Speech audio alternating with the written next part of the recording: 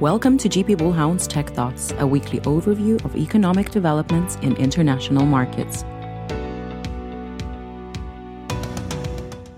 Hello and welcome to GP Bullhound's Tech Thoughts. Today's the 3rd of March and we're here with Inge Heydorn and Jenny Hardy for our weekly market roundup. Today, they will cover Workday, Salesforce results, AI commentary, Broadcom, and Infineon. Over to them. Thank you very much, Maria. It's Inge Heydorn here, Fund Manager at GP Bullhound. Hi everyone, it's Jenny Hardy, Portfolio Manager at GP Bullhound. Yes, let's start with some market comments. We have a more stable week behind us. We had bad inflation numbers, as you know, coming out last Friday from the US, and we had some stronger numbers than expected from Germany and France this week. But the market has been more stable this week, I would almost say, ahead of the next inflation number coming. And on the tech side, we have enjoyed quite decent reports. And with that stated, let's go into Workday and Salesforce directly. The software companies are leading in their niche, and they're doing quite well. And the most important thing, I think, coming out from the conference calls are margins improving and the efficiency is improving. Yeah, exactly. So I think we've stated before that 2023 will be the year of efficiency in tech. And I think, we're absolutely seeing that in both of these sets of reports. And obviously, Salesforce has been under quite a lot of scrutiny and has had quite a lot of activist interest.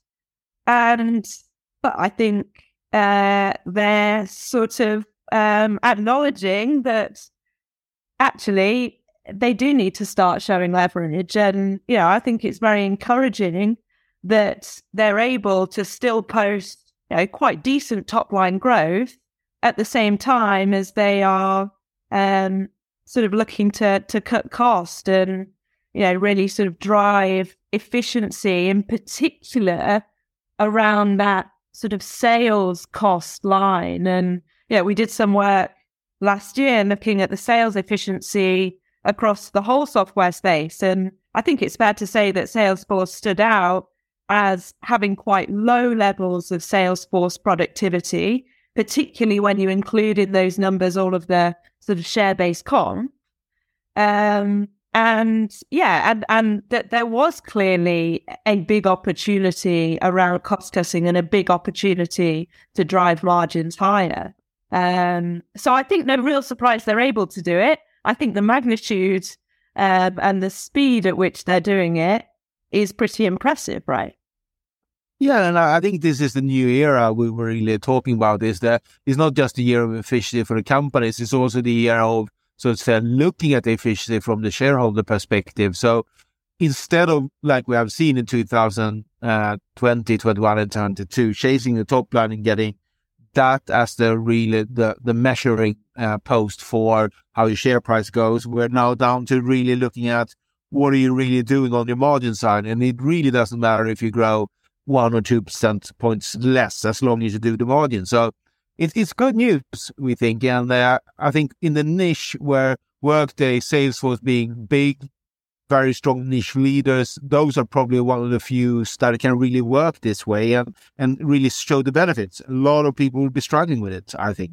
I think this will absolutely sort of separate those kind of industry standard type software businesses, industry leaders, and those businesses that just are too reliant on driving the top line through very high sales costs, which is just not a sustainable way to run a business for the long term, and is certainly not sustainable in a world where money's not free anymore. So I think, if we look at the sort of software companies that we own in the portfolio, we're absolutely looking to own those kind of industry leaders that will absolutely be able to drive margins and see the sort of promised leverage in the business. And both of them are also talking about AI, which is the next topic, and how that can further improve the efficiency. And I think AI for us, we talked a lot about the Google, Microsoft war for search engine, but the big swing factor we think in AI is going to be really corporates adopting it, bringing efficiency into the companies, and even improving their sales efficiency on the back of AI. So in this week's letter, and please, if you're not getting our weekly letter, let us know and we can put you on the list. This week's weekly letter, we're writing about it and talking about Snap's new AI and Facebook's new AI, which we think can definitely help those two guys in this environment.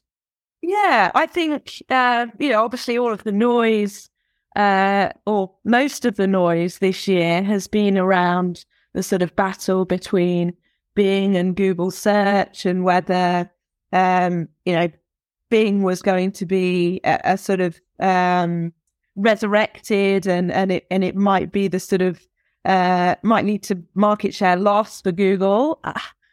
I sort of think the reality as it's played out is that the sort of AI chatbot use case for search is possibly not as obvious. And actually, if I think about myself, I've still continued to use Google search over the last 4 weeks. If I wanted to go and research something on tech, I haven't gone to ChatGPT.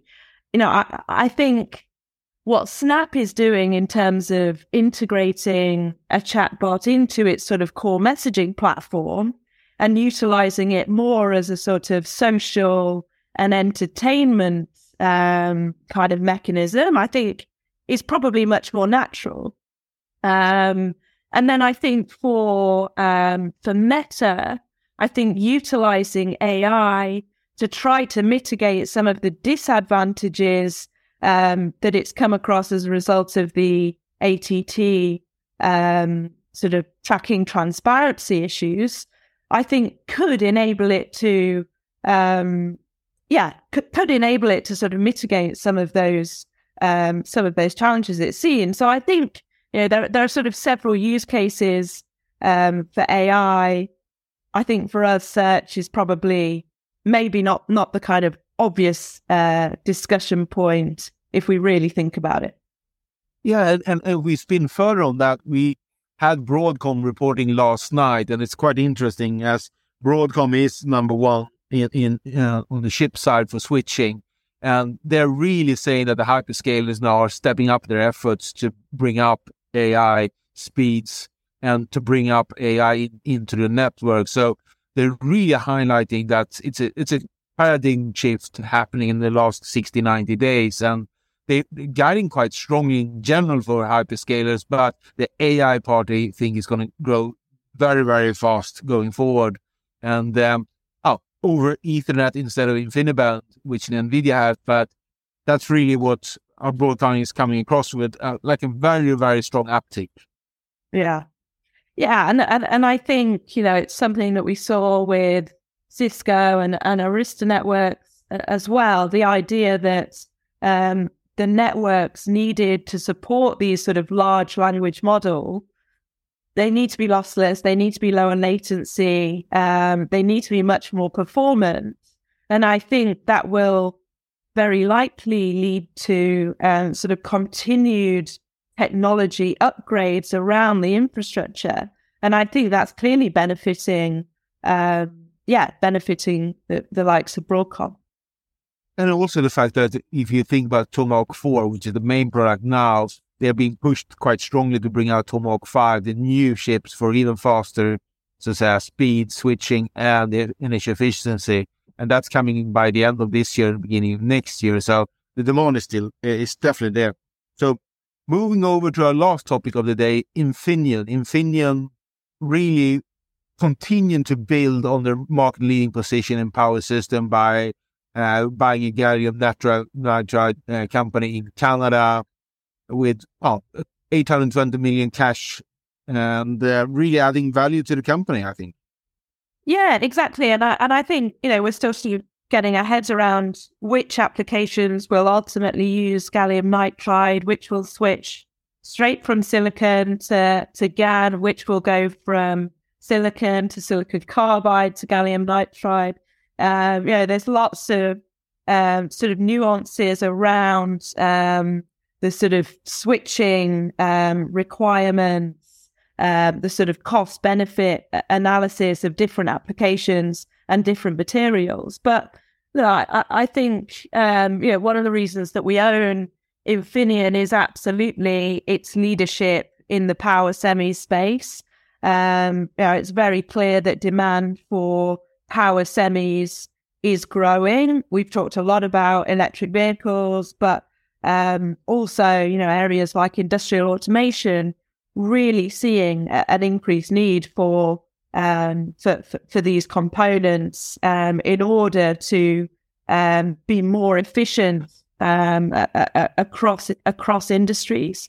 And I think, for Infineon, this is absolutely sort of reinforcing its competitive advantages in the power semi space. It already has a very strong position in silicon carbide. Gallium nitride is clearly a smaller area of the business, but is probably growing the quickest. And so, absolutely, I think it's putting Infineon in a great position to really dominate the sort of power semis market over a long period of time. And even if you look at like gallium nitride, the company itself had 2,000 clients, BMW, Samsung, Siemens, so a very good client base also. So I think that probably very, very well thought, and it's going to be very interesting to see what it asks for Infineon, but I definitely think it's going to have value for Infineon. So the conclusion for today really is that, firstly, Workday and Salesforce, both owned by our funds. We like what they stated in the results. They did what we expected, and in Salesforce case, it's even guiding up margins going forward because of efficiencies and cost cutting. Good news. AI, it's definitely happening. Another data point coming from Broadcom showing that, and we can see more and more use cases from the corporates coming out. And on Infineon, what we think is a good acquisition, strengthening their position in power systems. So that's all for this week. Thank you very much. Thank you.